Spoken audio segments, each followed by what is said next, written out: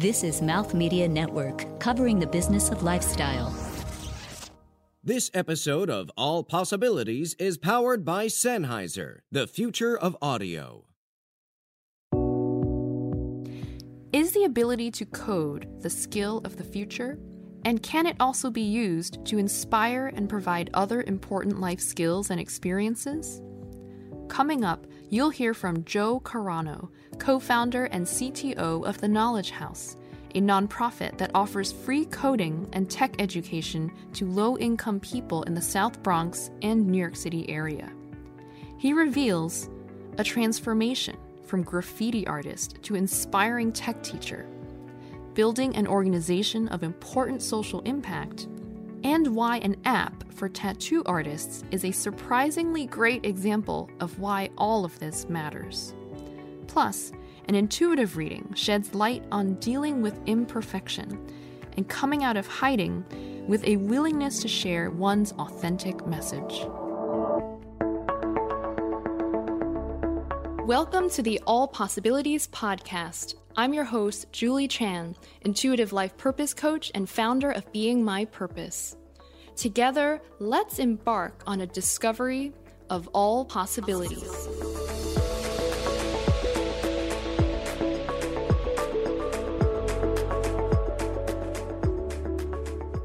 Joe, it's such a pleasure to have you in the studio today. Thank you. I appreciate the opportunity, to link up and have a good conversation.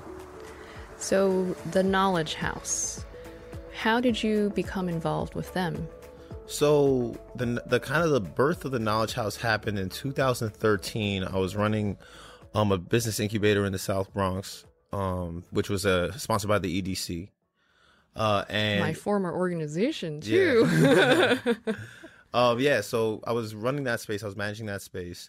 And my co-founder had come in working on Reshma Saujani's public advocacy campaign, or public advocate campaign, which ended up not going anywhere. But we met through her looking for like a campaign field office space. And, we just got to talking, and I realized that like a lot of the ideas that I had been batting around in my head, just kind of around like how do people in like lower income areas in New York specifically, but just in general, how could we like get into the economy basically in a way that's like ground up and not just, trying to like fit in somewhere that's not really made or like accommodating or even like welcoming to, diverse talent or any type of talent that's not coming from a specific like source that people are used to. So I was thinking a lot about that just for myself, also kind of like running the incubator. What I realized was like, we're located in Hunts Point in the South Bronx, and there was a ton of people who had great ideas, but there's no talent infrastructure for implementing on those ideas unless they want to like outsource to India or outsource to Ukraine, or one of the countries where a lot of like technology development gets outsourced to, which has a lot of drawbacks. So like I was kind of like batting around that problem. My co-founder comes from a community organizing and like ed reform background. So she was part of the first KIP, or like one of the first KIP cohorts. Yeah, KIP, which is a charter school in the, and they were like one of their first locations was in the Bronx. So she was part of that. Like she went to middle school there basically, and she had always been kind of in the ed reform network. But she having gone through the experience felt that there was a lot of issues with the way that charter schools were set up, specifically around the way that they engage in the community, kind of like, and like some of the more the cultural things and the focus on just getting you to college and not really caring, I don't say not really caring, but not really tracking or really being too concerned with what happens after you get to college, which leads to a humongous dropout rate. So, we were kind of looking at a similar thing. So she was looking at the problem like, all right, public school education is trashed in a lot of ways, especially in lower income communities. Charter schools are okay, but they have a lot of problems too. There's no real avenue for people, and they're super focused on college. And, as you know, college is tied to debt and to a lot of other issues that, especially lower income people, it makes it very hard to like sustain in an education. So coming from those two angles, I was coming from the angle of like, all right, I had gone to Baruch, which is a CUNY, City University of New York. And, I had enjoyed the experience. It exposed me to a lot of stuff, but like, I didn't really feel like it was going to make me any money coming out of school and like being, you know, someone with no money. That was like a, you know, pretty big priority for me. So I started teaching myself computer programming off of YouTube and like blogs and stuff when I got out of school. So you didn't study it when you were in school? No, I studied business in school. Okay. Yeah, so I took a computer science class. It was like the most rudimentary one, and it wasn't like you didn't learn how to code or anything. It was more like just how computers work, like what information systems are, stuff like that. But I was kind of like, damn, well, I wish I actually learned this in school, or like even learned this on my own while I was in school, instead of you know, wasting so much time. What was the moment when you realized I really want to start learning how to code? How did you even know about it? And yeah, so it's actually a really funny story. A friend of mine is a day trader. So he trades, he usually traded options for a while. And basically what he told me was, yo, we got to get into, so there was a business plan competition at Baruch. My boy got me into it. He's like, yo, listen, I got an idea for this application.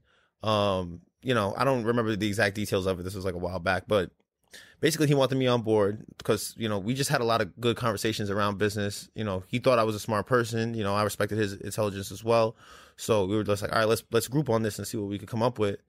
So we ended up applying for this competition and we got disqualified because it was a sentence too long. Like our application was a sentence too long. What? But like, yeah, it was crazy. But my friend, he was not very happy about that. So he was like, you know, whatever, we're going to do this anyway. So I was like, all right, cool, I'm down, like, you know, whatever. But he was like, then he's kind of like a little bit of a paranoid guy and stuff. And he saw the Facebook movie. So for the people, you know, not familiar with the Facebook movie, basically, Mark Zuckerberg was hired by the Winklevoss twins to, I think they're twins anyway, but he was hired by them to build out their app. And he just kind of like took the idea and made a better app for himself. So my boy seen that and he was like, yo, nah, we're not hiring programmers. They're going to steal our idea. We're going to learn how to program now. Like, if you want in, you got to learn how to program. So I was like, you know, I was a little bit intimidated by it. I always liked computers. I was always on computers. I used to, like, do script hacking, but, like, with other people's scripts as a kid. I was big in, like, you know, like, the whole torrent, Napster, that whole wave. I was, like, on that when I was, like, 9. So I was, like, in it, but I wasn't, like, coding. You know what I mean? So I was like, all right, well, I'm already comfortable with computers. I always thought coding was a lot of math, which is why I tried to avoid it. But, you know, I ended up jumping into it. And for the first year, it was really because my friend wanted me to get involved in it. He was kind of programming C at the time, but like, he's not a teacher. He doesn't have the patience to teach, I think. So like, I would just have to do it on my own. And for the first year, I was just banging my head against the wall, just like trying to even figure out what I was doing. I was like copying and pasting stuff, retyping other people's code, and just like basically just flying blind. You're just playing around with it. It wasn't like here's a, you know, I don't know, coding for dummies or something. It's step like by a lot step. of those. There were books, and I read like 1,000 pages of a book on Python, the programming language Python, and like. It was cool. Like I learned the basic parts, but it's like you don't learn how to build anything. And it's like me, I like learning by doing, and it's hard to do when you don't know what you're doing. You know what I mean? So, essentially, I kind of, you know, spent a lot of time just banging my head against the wall on it, and then, you know, it's kind of started to click. But I wasn't really ready to do anything professionally yet. I was just playing with it. So my whole thing was like, yo. As my skill set got better and I saw the monetary value of the skill set, I'm like, there's no reason we shouldn't be doing this. Like all the people out here, meaning, you know, the community I was working in, which is, you know, Hunts Point or just the South Bronx in general. Everybody out there has access to their phone. They have access to information. They have a lot of time. What they don't have is money. So it's like, you know, it makes sense that certain people want to go to college and, you know, there should be a pathway for that. But like for the people who don't want to go to college, there needs to be something. Like, you can't just write off an entire giant segment of the population. So I started batting around the idea of like, all right, well, what if there was a way to get people, because all this stuff is free online anyway. What if there was a way to get people to actually just use their time, which they have an abundance of, because they're not really doing anything, to do that, you know? But I didn't have the community organizing background. I'm not really like I'm trying to be a little bit more out there now, but I'm not really like a public person like that. So, you know, linking up with my co-founder, her whole vision of like an alternate education system kind of paired well with what I was already thinking. And we kind of started doing small scale workshops in a community center called The Point in Hunts Point in the Bronx. Free workshops just for like 16 to 24-year-olds who were interested in learning the basics of like the HTML, CSS, like simple stuff. and just exposure to technology. At that point, I was already full stack, and like that was like, so I started learning in 2011. This is like 2014. We piloted our first class in 2014. So essentially, we kind of just ran from there. And it's like, shouts to my co-founder, Geraldine Rodriguez. Without her, none of this would be possible, obviously. And, all the structure and like forming partnerships with the city allowed us to go from just being like a small workshop that was just running in, the hood, basically, to being like, we're doing stuff with the DOE. And this is like the second year we were operating. We're doing stuff with the DOE. We're still a 3-person team. But we were doing a ton of different things all over the city. We were doing stuff in Queens. We were doing stuff in Staten Island. I had my teachers take, like, the person that we had teaching, she was taking a boat every day. I was like, oh, no. But like, it really allowed us to expand. And then in 2015, I got involved and started running advanced tracks, because we had like a pretty nice alumni network of people who had gone through that intro program that at least kind of knew what programming was at that point. So we've been, so I helped design out an advanced track. The first one we ran was in JavaScript web development. So like Node and Express. And this is like when Node like first got popping. So everybody was like on that. So I was like, all right, my whole thing is we're always the last ones to learn everything. So how about we be the first ones to learn something? You know what I mean? Basically. So I was just researched like the newest tech, and I started doing little classes on this. We had classes on Unity. So we had people doing video game development with Unity. We had, like I said, we had the JavaScript class. I did a data science class in Python after that. And that kind of let us build up our skill set, and we started doing much heavier duty classes. And then we started integrating career stuff. And, in 2016, we got a contract with the city doing pre-training for the Tech Talent Pipeline initiative. And that contract allowed us to expand. So we were 3 people, and now our team, full-time and part-time together, is like 24, 25 people. And we're running the city programs. We're doing 4 25-person cohorts this year. That's the intro program. We have our own in-house intro programs. And then in the fall, we're launching a Java software development, which is aimed at getting people like fintech jobs. We're launching a data science. We're relaunching data science in Python, but we're incorporating statistical analysis and machine learning into it. We're doing a UI UX design and research course, which is paired with Hostels Community College in the Bronx, and a project management certification course. So it's kind of like I'm putting all the pieces together to build products, because I come from like the product space. I used to run an incubator, and like my whole thing was like, all right, well, there's a lot of people with good ideas. I got good ideas. 2, my alumni have good ideas. Like, how do we put all the pieces together so that they got within their network? Because like really, network is the most important thing in my opinion. And it's like within their network now, it's like, oh, I know someone who does project management. Oh, I know someone who does, you know what I mean, D3 data visualization. Oh, I know someone who does blockchain, who writes Ethereum contracts, because they do. You know what I mean? And it's like we're kind of creating that infrastructure that I want to see a lot of interesting things come out of. So that's kind of what created the entire thing, basically. That's fantastic. And all our stuff is free, so we don't charge. And it's all free. Yeah, it's all free. Wow. We're grant funded and we're revenue funded. We're 50-50 basically. Wow, that's very impressive. Thank you. It sounds to me like you're building the toolkit for people, the community, to create their own ideas, and that's the most empowering thing ever. I mean, we see what technology can do nowadays, and the barrier to entry is so low now that you're able to learn with these free tools. And you're right, the network is the most important. If when I was working for the city and we were looking at talent meaning, the people who are going to be taking these jobs, who you want to attract. Companies spend tons of money on how can you attract the best talent. And if they don't exist here versus Silicon Valley or something like that, then the companies are just not going to do as well. So that's great that you're looking at this particular population. I'm definitely also thinking of it both ways as well. So like getting people placed in existing technology organizations or in technology roles in companies is like, I guess, the short-term goal. The long-term goal is for them to start their own. Mm-hmm. Because like ultimately, like they have the ideas and they have the skill set and they have a network. And really, they're missing some pieces that I'm putting together right now on another project to basically help produce products that they own. But the short term to medium term goal is really job placement in these industries, because ultimately even that you're going to be able to learn what's the word I'm looking for? It's like you're able to learn the way that these larger organizations operate, how they scale. You know what I mean? You're able to gain business intelligence by working in them. So even if your goal isn't to be like high up in Google at some point, maybe you just want to work in Google to see how Google operates, take a couple lessons and leave and start your own thing. You know what I mean? I want to be able to empower them to do that as well, because ultimately we got to do for ourselves as well, I feel like, you know. But, you know, it works both ways. And I think that there's a lot of people, we've placed people at Viacom. We have people in the board of ed doing development work. You know, students that, you know, so the developer that we just recently got hired by the board of ed as a front-end developer, like she was working in a Cohen's Optical before that, you know. So it's like really taking people with no experience and putting them, you know, where they're trying to go. I want to understand the students you work with a little bit more, kind of set the context for this. So I come from a low income background, but you know, I think everyone's different. Yeah.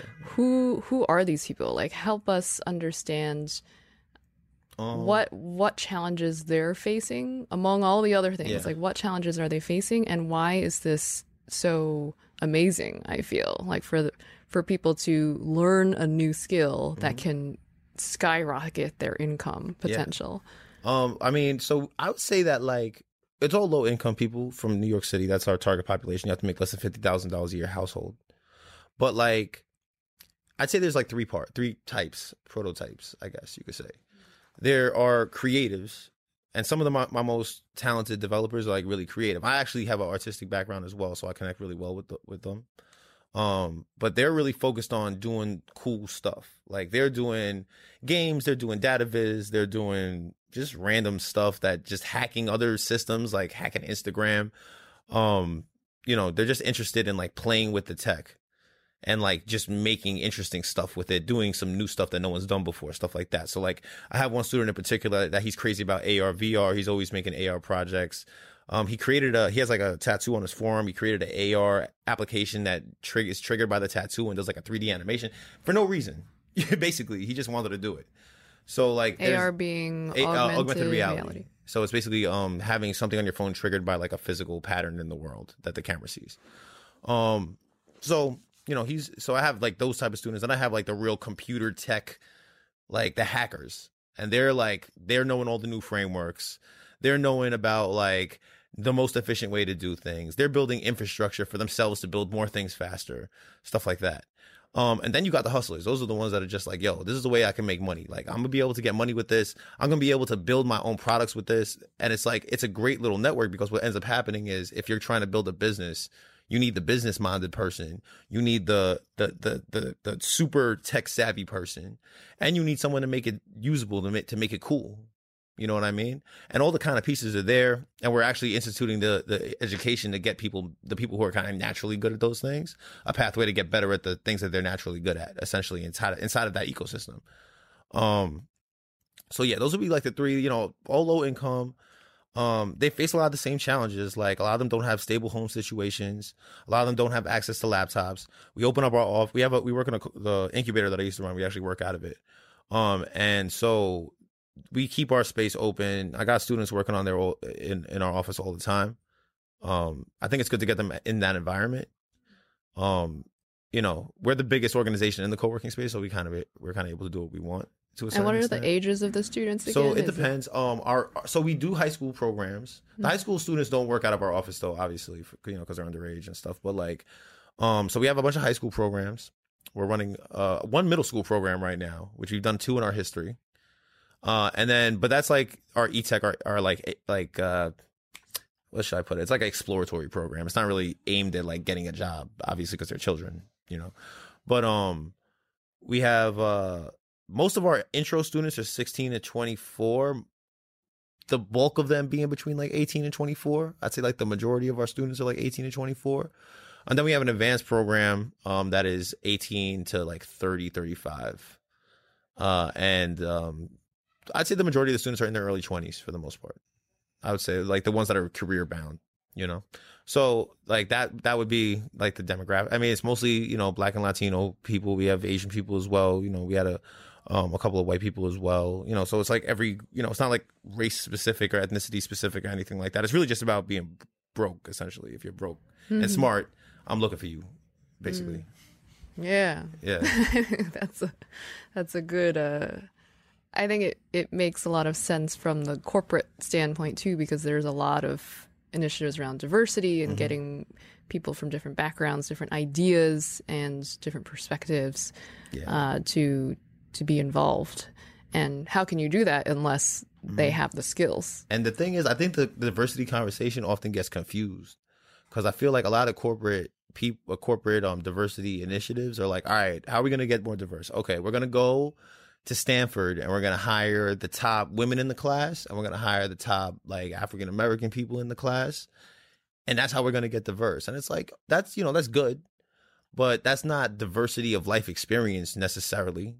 The people who end up in these places a lot of times will come from the same background. Just because someone's black or a woman doesn't mean they didn't come up in an environment that has some like benefits or like just has a certain lifestyle associated with it and a certain mindset associated with it. If you really want diversity, you need to get diversity of background. You need to get diversity of lifestyle. You need to get diversity of life experience. And that means that like you can't just go to Ivy League schools.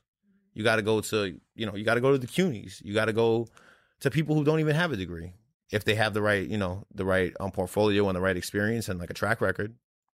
You have to look for real diversity. You got to look everywhere because otherwise it's not real diversity. In my opinion, anyway. But we're very big on that, especially because a lot of our students, some of them have college experience, but most of them that went to college dropped out for financial reasons a lot of the times. Mm-hmm. Life experiences, diversity and life experiences. Yeah, I like that. Coming up, you'll hear from Joe about resilience, and you'll also hear an intuitive reading that I'll be sharing with him.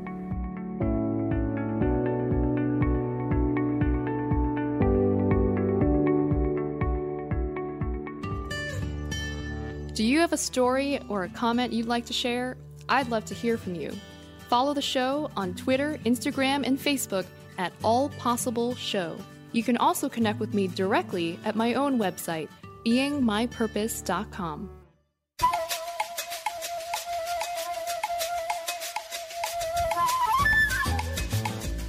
Greetings, Mouth Media Network listener.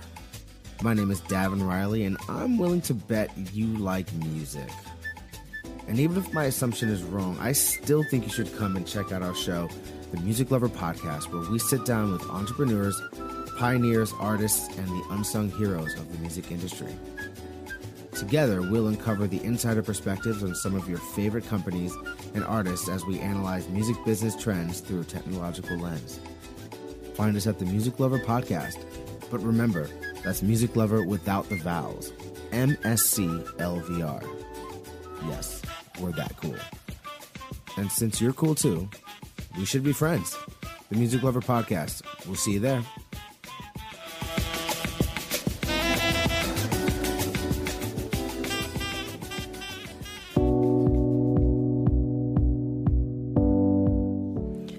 Joe, you talked about how these students have very different life experiences. They may come from broken homes. They may not have all the resources like the laptops.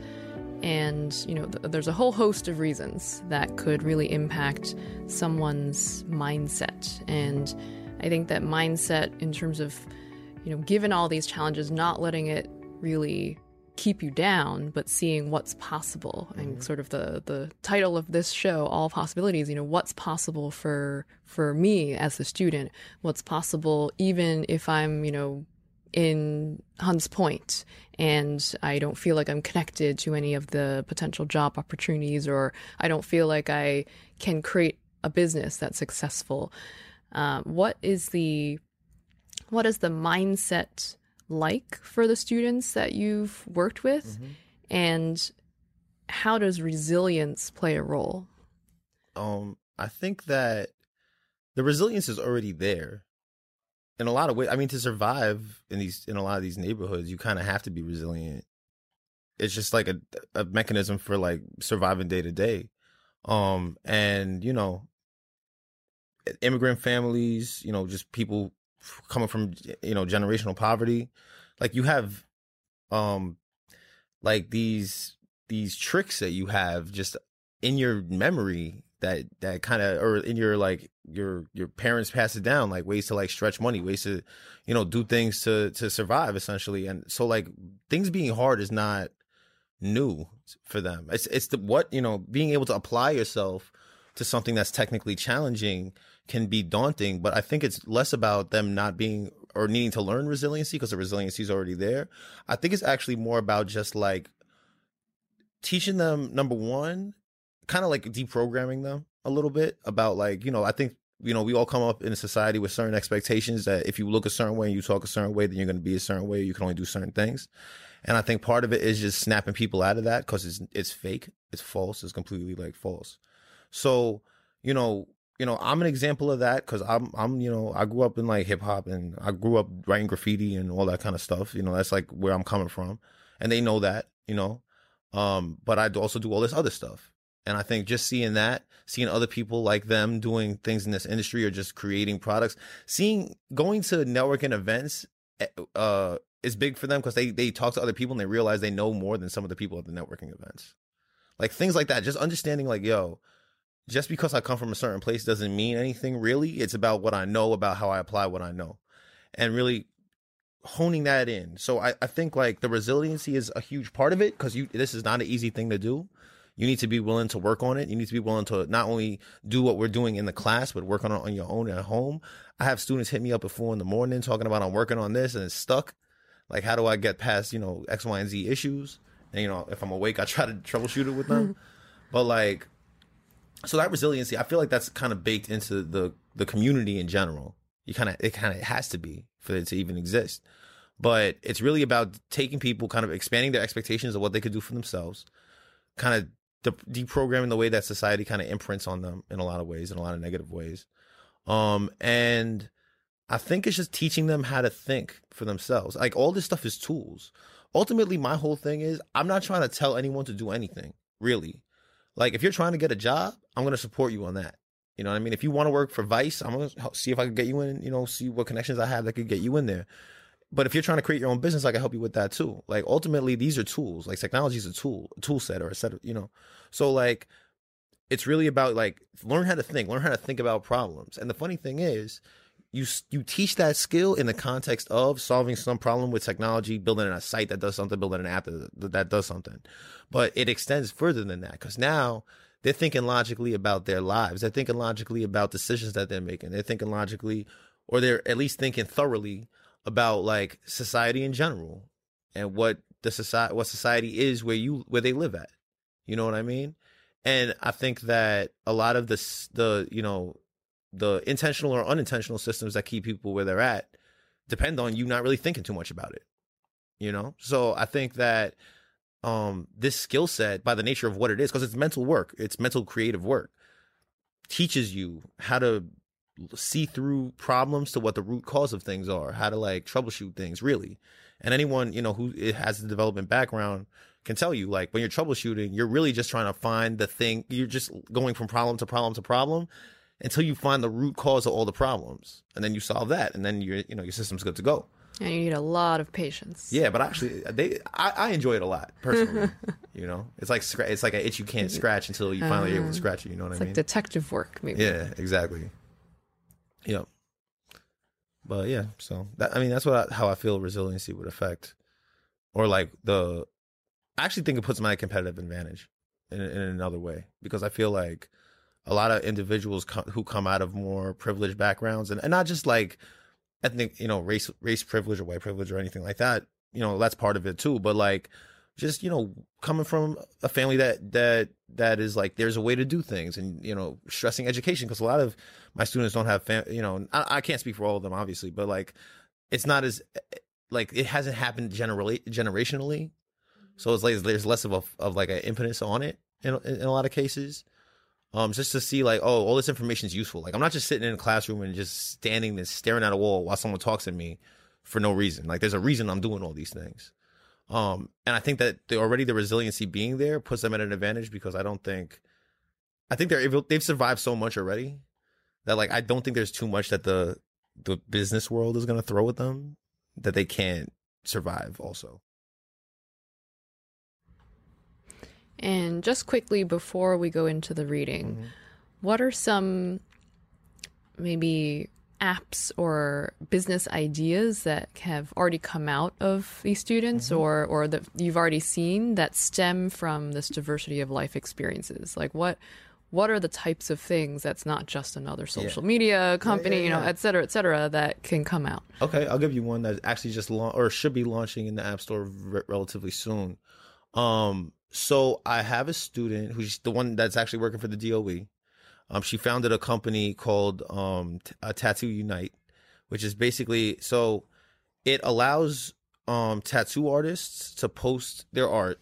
People follow them, but they could also book the tattoo artist through the app. They could send them the artwork they want done, get a quote, and pay for it through the app. And my man's, the AR/VR guy, built a AR feature so you can actually get the image that you want and put it on yourself so the tattoo artist is able to give you an accurate like cost estimate. And that's launching or should be launching relatively soon. They actually know people from Black Ink, so I know they're going to kind of link up with them and like do a whole marketing thing. But like, you know, that's like, I don't know if Silicon Valley people are going to be coming up with like tattoo booking apps. You know what I'm saying? I have other ones that are in progress, but I don't really want to talk about because they're in progress. Right. And then a smaller version that I could kind of talk about is we had a student that created a map that checked heat complaints in different neighborhoods in New York because their building has no heat. You know what I mean? Like, I don't think anybody in Silicon Valley is coming up with that. That's not, you know, less of a business play and more of just like a project that they did for themselves. Another one was an app called Transinel. I don't think I ever brought it to market, but they did it as a final project for one of our advanced cohorts. And basically the way that application worked is so apparently for English as a second language students, teachers kind of have to do like these translated, like the worksheets. They have to translate all the worksheets. And then the way they do it is they kind of keep certain, like they'll say like, all right, everything's getting translated except the verbs. You know what I mean? Okay. So it kind of slowly teaches the student English. But they're doing that by hand right now. So they built an app that used Google Translate's API to actually translate specific types of words and then create the worksheet for the teacher. And the reason they knew about it is because the students were, you know, they were English as second language students. And they just had that experience. You know what I mean? Mm-hmm. So that's like another example. Just coming off the top of my head. Cool. I like that. I hope Google Translate works really well. I've used it to try to communicate with my dad because my Chinese is not very good. Yeah. So I was trying to communicate with him. This is what I'm doing for work. And I think it came out a little funny. Yeah, it does. It does have some bugs. I mean, it translates in every language, so it can't be, you know, you got to take what you can get, I guess, for now. Yeah. That's amazing. Yeah, I think that's a really good demonstration of the types of companies that come out of having diverse life experiences. And yeah, like no one would think about it unless it's a problem they face or they see that opportunity around them. Yeah, no, 100%. So let's shift gears, and we're going to go into a mini intuitive reading that I've already done for you. And I know this is new for you, so I'll explain how it works. So one of my strongest senses is clairaudience, which means clear hearing. And that means that I can receive thought forms. And this is coming from something called the Akashic Records. If you imagine a kind of a universal source of all knowledge, and it's all on the soul level, that and kind of like your thoughts, your emotions, things that your soul wants to learn, things that can help your soul move forward in this lifetime. I receive that information, and I just am a scribe. I write it down and I share it with people so that it can help them in whatever's going on in their life. Maybe, you know, maybe it's around career or relationships or you know, whatever it is, I receive that information. And so for these readings, I ask, what is the highest guidance for you at this time? And what that means is, given everything going on in your life, what is the one thing I can share with you that can help you move forward, whatever that may be? So I have it in my phone because I email it to myself. And what will happen is I'll just read it to you verbatim. And let me just pull it up here. I'll read it to you verbatim, and as you're listening, just allow yourself to follow the imagery. It can be very visual, and it can come out as a metaphor because the spirit realm loves metaphors. It's just so complex and nuanced. And just allow yourself to kind of follow it and see what bubbles up for you. So you might have some thoughts, you might be reminded of a memory or a story or something in your past or an idea that you might have. And everything's written in third person. So it refers to you as Joe, as he, him, like those types of pronouns. And every so often there are words that are in all caps. So that means that they're capitalized. These words are more important, more emphasized. And so my visual signal is this. I'll hold my fingers up like this. And for audio, I'll just say all caps after that particular word. And so I got maybe 3 paragraphs. There's an image that I got, and there's also an action step. And that's really for you to reflect on, allow yourself to take this present moment to actually do something. Okay, any questions? Because this is new for you, so any questions, fire away before we start. I'm curious to hear what it is. I'm wondering what context did you use, or did you just go blind into it? Look at my Instagram. I don't know, what info did you gather to do this? What I do is I meditate and then I tune into your name and your email address, because that's an identifying factor. So basically everyone has their own unique kind of energetic imprint, and meaning even if I hadn't spoken to the person or I don't know them, if I have some information, I can tune in, and then I ask, what is the one thing that I can share with them that will help? And so no, I try not to know anything about people, because then that'll make it a little easier. Then the conscious part of my brain will be like, oh, is this like does this work for them? Is it accurate? And that just confuses me even more. Got you. Okay. So that's how it works. Okay, so for you, I asked, what is the highest guidance for him at this time? And it says, for Joe, it is about grading papers. It is like when he was back in school and he feels like he is anticipating what grade he got. The teacher starts handing back the exams or assignments, and he starts to feel nervous, comparing himself with the other students and wondering whether other people will know what grade he got. This sense of nervousness in comparison to others is not clear, all caps, to other people. He keeps it hidden because he has an aura of confidence, being trustworthy, and being very strong. But inside, he can revert back to the little boy who's nervous about disappointing, all caps, others, his parents, his ability to be bigger, all caps, and his ability to achieve. It is ironic because he has achieved a lot, and yet he feels he still has to hide the grade that he got from others. It is a side of him that needs to emerge and be looked at. When does he feel like he doesn't have to hide that aspect of him? And so the image that I got is a continuation of this metaphor, this scene. It says, you saw the teacher handing back the exams, calling out each student's name, and giving them their assignments back. He dreaded hearing his name being called, because then he would face the truth, all caps. The teacher called his name and handed back his exam. He looked at the grade, using his hands to cover up the grade so that others wouldn't see. He saw the red marks and read the comments. He felt like he was sinking and wanted to hide. And so the action step is to notice when he wants to hide and when he feels like his best effort can still be a disappointment, all caps, especially to himself and others who he feels is expecting, all caps, something from him. Know that this is just a vestige of an age from long ago, and that he has the ability to show up confidently no matter the grade. So that's the end of the mini reading. I'd love to hear how this resonates, if at all, and what it brings up for you. So thoughts, memories, stories, ideas, whatever bubbles up for you. That's interesting. No, that's definitely. I was definitely, especially when I was really young, when not so much in high school, in middle school, I was kind of like that. But I'm very. It's very interesting because that is very accurate. I am like very hard on myself when it comes to like output, and like getting things done. I feel like I owe a lot of people. You know what I mean? Like I owe results to the community I'm serving.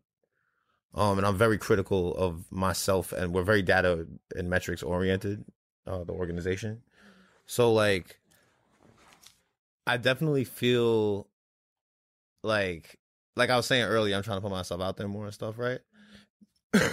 Not so much because, and I haven't been doing that, not so much because I don't think that what we're doing is effective, because the numbers show it is, and like just the results, I feel like speak for themselves in a lot of ways. Not that they can't be improved, there's always room for improvement. But more so because, like, the same way I was saying, like, just because you look and sound a certain way doesn't mean you are a certain way. Like, I'm conscious of that, and I am self-conscious of like I know I need to go that much harder, because people are already kind of, I feel like there's certain people who would look at what I'm doing very skeptically anyway. You know what I mean? Not that it matters, because we're gonna have to do it either way. We don't really have a choice.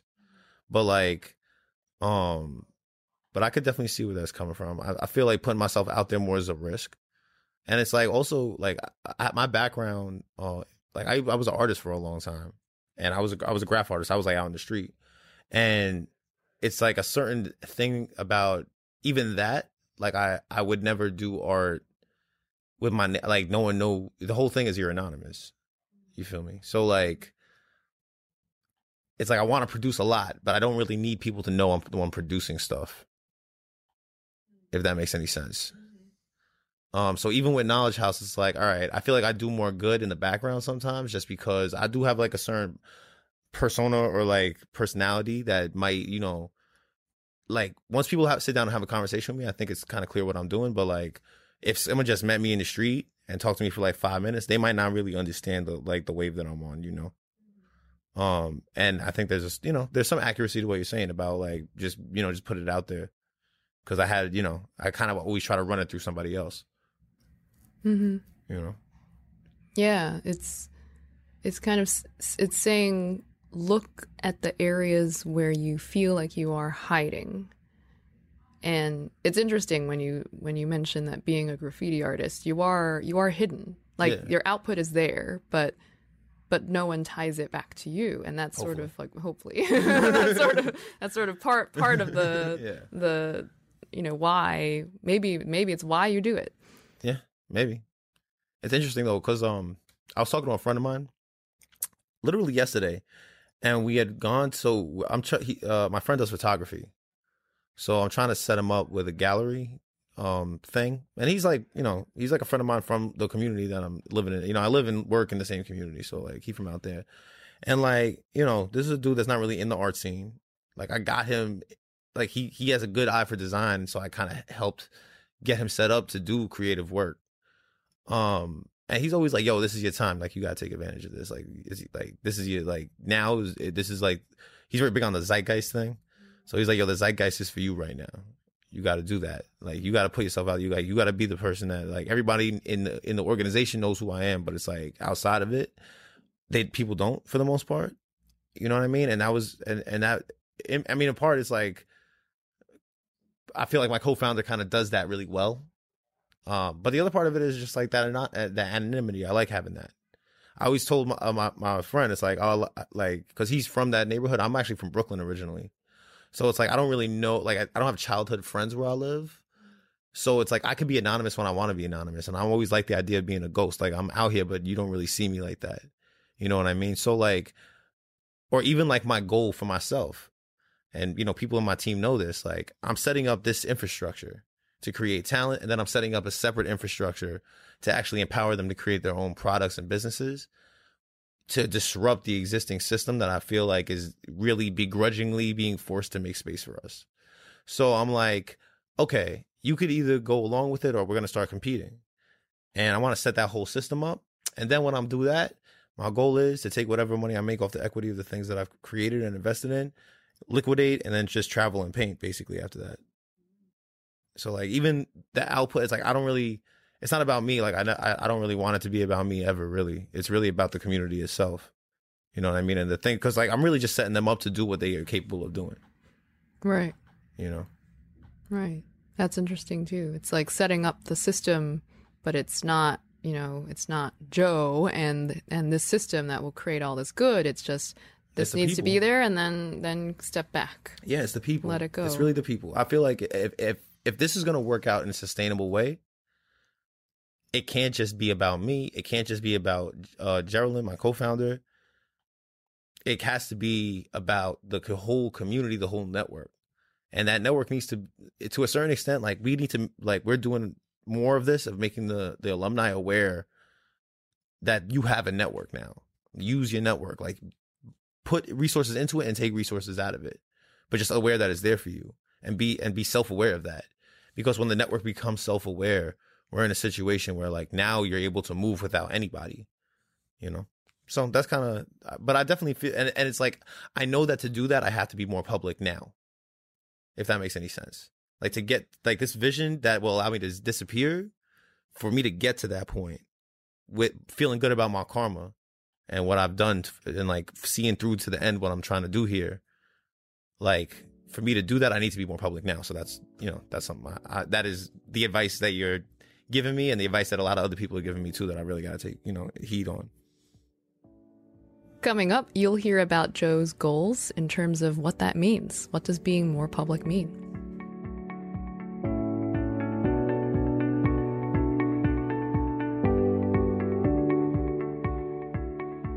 Do you remember what we used to say about running? Oh, somebody bigger had to chase you. Yeah. Exactly. I'm BJ Smith, and that's exactly how I felt about running most of my life. That was until one fall day in 2011. I was chasing my son in the backyard when something had to change. This was the beginning of my journey to becoming a runner. One that would take me from couch to marathon in less than 2 years. Now I'm setting my sights higher.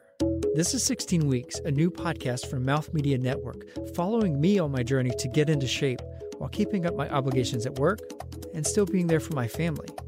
And I'm not doing it alone. My name is Keith Smart. I won a silver medal in Beijing. I'm a sport and exercise psychologist at ECU. Coach athletes all over the world. And I'll talk with experts about challenges all runners face, like figuring out how to make time to run, what to eat, and how to train. You got so dehydrated, your heart rate went up, and it felt like you were working so hard. Everything's trainable, whether it's run form, strength, that's all trainable. And so is our thinking. Subscribe now to 16 Weeks on iTunes, Google Play Music, or wherever you find great podcasts. Together, we can do this. First of all, Joe, you're already being public by being on this podcast, and I want to commend you for it, because I think it is you expressing your purpose in a way, because I think the universe works in beautiful ways where obviously you're already being public. And now this reading, I feel, is letting you see where some of the feelings of being nervous or wanting to hide and be anonymous comes from, and it just needs to be looked at. Because the other image that I got that I didn't really share is this feeling of, you get the grade back, and who cares if it's a bad grade, right? Like there's like one way of dealing with it, which is like covering it up. You know how like kids are like covering up their grade with their hands so that people can't see like what it is, or they like fold the sheet, or they tuck it into their bag and they hide it and they don't want their parents to see it or something.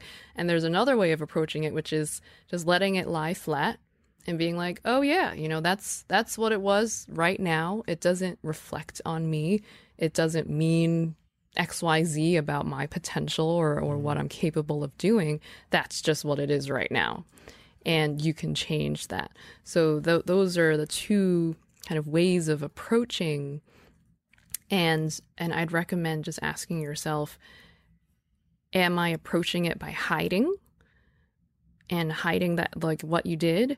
Or am I approaching it by just laying it out into the open, being like, yep, this is me. This is it right now. Yeah. Doesn't matter.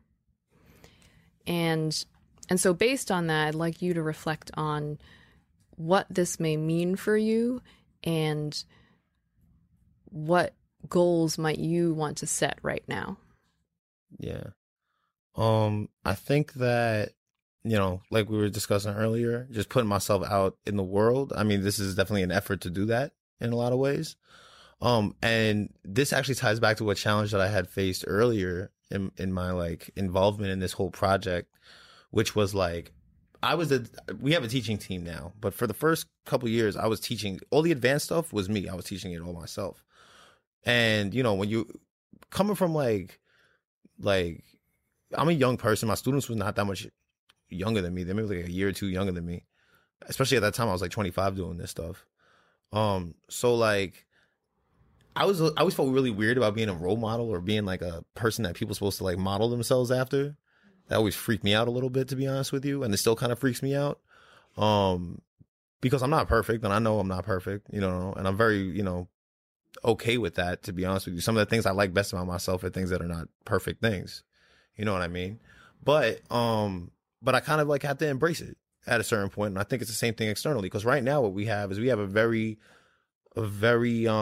dedicated team. My team is all, you know, they're all geniuses. I respect each and every one of them. The alumni are killing it. You know what I mean? But now it's like, how do I spread this message? It just can't be a small group of people that find out about me personally or find out about us and the entire organization, the entire network personally. Like, I really need to be out here telling the story because like my co-founder, she's telling the story to businesses. She's telling the story to funders, to foundation people, to education people. But no one's talking to the streets, and I need to talk to the streets. And that's essentially what I've realized needs to happen, because it can't, like, people need to understand the opportunities available to them, and it can't be, and I kind of feel like I'm taking it upon myself, and I put it on my alums as well. It's like, yo, if your friends need to know about this. Like, we need to be out here letting people know about this. And that's really, so even like me being public, it's like, it's all for the goal at the end of the day. It's not just because I want to do it. It's something that my co-founder kind of forced my hand on, and I realized it's like, you know what I mean? Like, this is something that has to happen.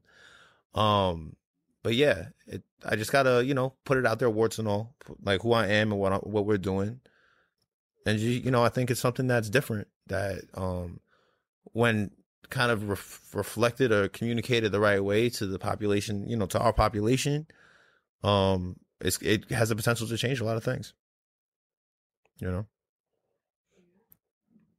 So that's really what I'm thinking about. I'm really thinking about that. And that's, you know, like, you know, the example said, it's like, I can't be hiding. Not, you know, we're learning as we go along too. The organization is not perfect, or, you know, we're effective, but we could always be more effective. You know what I mean? We still haven't really cracked the nut of getting into large corporations. We have success with a lot of startups and like government, a lot of like gig economy stuff. A lot of our students are making money freelancing, but like even cracking into large organizations, it takes a lot of infrastructure that we're just setting up, that we just have the capacity to set up now. You know what I mean? So it's like, there's a lot of room for improvement on our end. You know, and there always will be. I feel like no matter, even after we improve on all the things we want to improve now, there's going to be a new set of challenges that we need to improve on. But that's just the nature of any organization. If you want to remain, like, not just sustainable, but relevant and effective, you need to evolve over time as the problem evolves too. So like, I need to be, you know, be willing to tell people like, listen, we're not perfect. We're working on it. And, you know, the students are, you know, talented, and they're going to continue working on their skills in the same way they grow and we growing. And me as a person, you know, put myself out there as an example. It's like, listen, I was, you know, in the streets, you know, being crazy when I was a teenager too, but that doesn't mean anything really. You just need to, you know, put your stuff together and figure out how you're going to survive out here. You know? Right. I look forward to seeing more of that and hearing the impact that that's going to have. Yeah, definitely. Thank you. You know, thank you for the opportunity to speak too. You're welcome. And then quickly, if you could put out a wish list into the universe for the Knowledge House, like you had mentioned connections with corporations, who would it be? I'm gonna say right now, like, we need, if you're doing creative tech work around technology, you need to be talking to me. People advice, you need to be talking to me. People that do a lot of the, like, Def Jam media marketing, that technology space, you need to be talking to me. People who are doing stuff in fashion tech need to be talking to me. Anyone who around data science, anyone who's doing interesting things with data science, blockchain. My students are all heavy duty on blockchain right now. Y'all need to be talking to me because I have talent that is going to come at problems in a different way than I think anybody else would. And come up with ideas that I don't think even, not saying that they're, more smart or less smart than people coming out of Stanford or MIT. They're just different. And I think if we really want to do this diversity thing, you need different. So definitely we have our website, theknowledgehouse.org, the Get Involved page. Go on there. We have an intake process for volunteers. If anybody wants to volunteer, we have a ton of different opportunities for that. Anything from, high touch stuff like coming in and doing a workshop, interviewing the students, doing mock interviews, doing mock technical interviews, to something really even less than that, to just like come through and speak at a one-time event, or to review our curriculum. Like, we'll send you our curriculum and you give us your thoughts on it. If you're, someone who's technically inclined. So we're looking for that. We're looking for sponsors for events. We're trying to do more public events to raise awareness of what we're doing. So if anyone wanted to get involved in that way, we definitely have the infrastructure to take people in now, thankfully. So that's definitely our website, knowledgehouse.org/get involved. And I guess my biggest wish for the organization, because we have a plan for the industry stuff, and that's being put into place. Really, it's about awareness in the community that this is, and for people in the streets to not just be like, oh, this computer thing, like, that's not for me. Like, don't just assume something's not for you. Like, try it. You know what I mean? Like, go out there and understand that, like, yo, this is the same way that the same way people were using stereo equipment to create a culture in an industry in the 70s in the Bronx. We could do the same thing right now on steroids, actually. And I think that, like, the more I could be out there to let people know about that, the more I could point people in the right direction. Like, that's really my wish, is for this to be something that people, like, the same way people always say, like, oh, everybody from the hood is, like, trying to be a entertainer or athlete. It's like I'm trying to add more options, and they're out there. So I want people to know about it. Basically. Yeah. Awesome. There are so many different ways to get involved, and there's going to be a huge impact on that. I think at this point, we don't even understand what kind of impact that could look like. It could be, on an individual level, or, a new app company, who knows what that will do. So reach out to Joe. Any final thought for people out there who are thinking, you know what, maybe coding is for me? I think that you don't know until you try something. To get your hands dirty. Don't be afraid because it looks hard, or it looks, kind of weird, or meet that people like, oh, it's the Matrix. You're looking at the Matrix or whatever. It's not all math, so don't be afraid about, because that's what kept me out of it. I was like, oh, it's math. I don't want to do all this math. Like, just, be aware that, like, the same way that people created Instagram or any of these companies that got bought up for its obscene amount of money, like, the same tools that they use to create that, you have in your house or you have on your phone. And it's just about taking yourself out of that bubble. Like, because I was in the bubble too when I was younger, of like, there's like 5 things that I could do to make money. It's like, no, actually there's like a million things you could do to make money. And maybe it isn't tech. Maybe, maybe tech isn't for everybody. Maybe it's the business side of things. Maybe it's the design side of things. Maybe it's, whatever. It could be street team stuff. It could be anything. But don't limit yourself, and see what's out there and experience different things, and make it happen, whatever works for you. Yeah. Great advice. And actually, something that I want to leave you with is, where are you hiding? And how can you take yourself out of that little bubble and be more public? I'm hiding in Hunts Point because I work 2 blocks from my office. So I'm always in the same 4-block area, basically. But yeah, I guess I'm hiding behind like the more polished members of my organization, I would say, to a certain extent. And just I got to put myself out there more, I guess. Yeah. I think you need to, and I think everyone else needs to too. There's something that they have to share with the world that they've kept themselves from sharing, myself included. Mm-hmm. So, well, Joe gave us a lot of really good insight in terms of how you can be hiding. It could be geographically, like hiding in one kind of area, one 4-block radius, or it could be, sharing the message on a larger scale.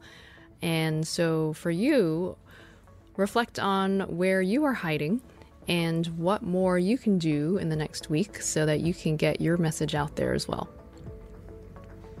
Until next time, be on the lookout for all possibilities. Follow the show on Twitter, Instagram, and Facebook at All Possible Show. Episodes are available on iTunes, Google Play, and our website, allpossibilitiesshow.com. This show is produced by Mouth Media Network, copyright 2017, all rights reserved. No portion of the show may be distributed or published without the express written permission of the producers. Thank you for joining us.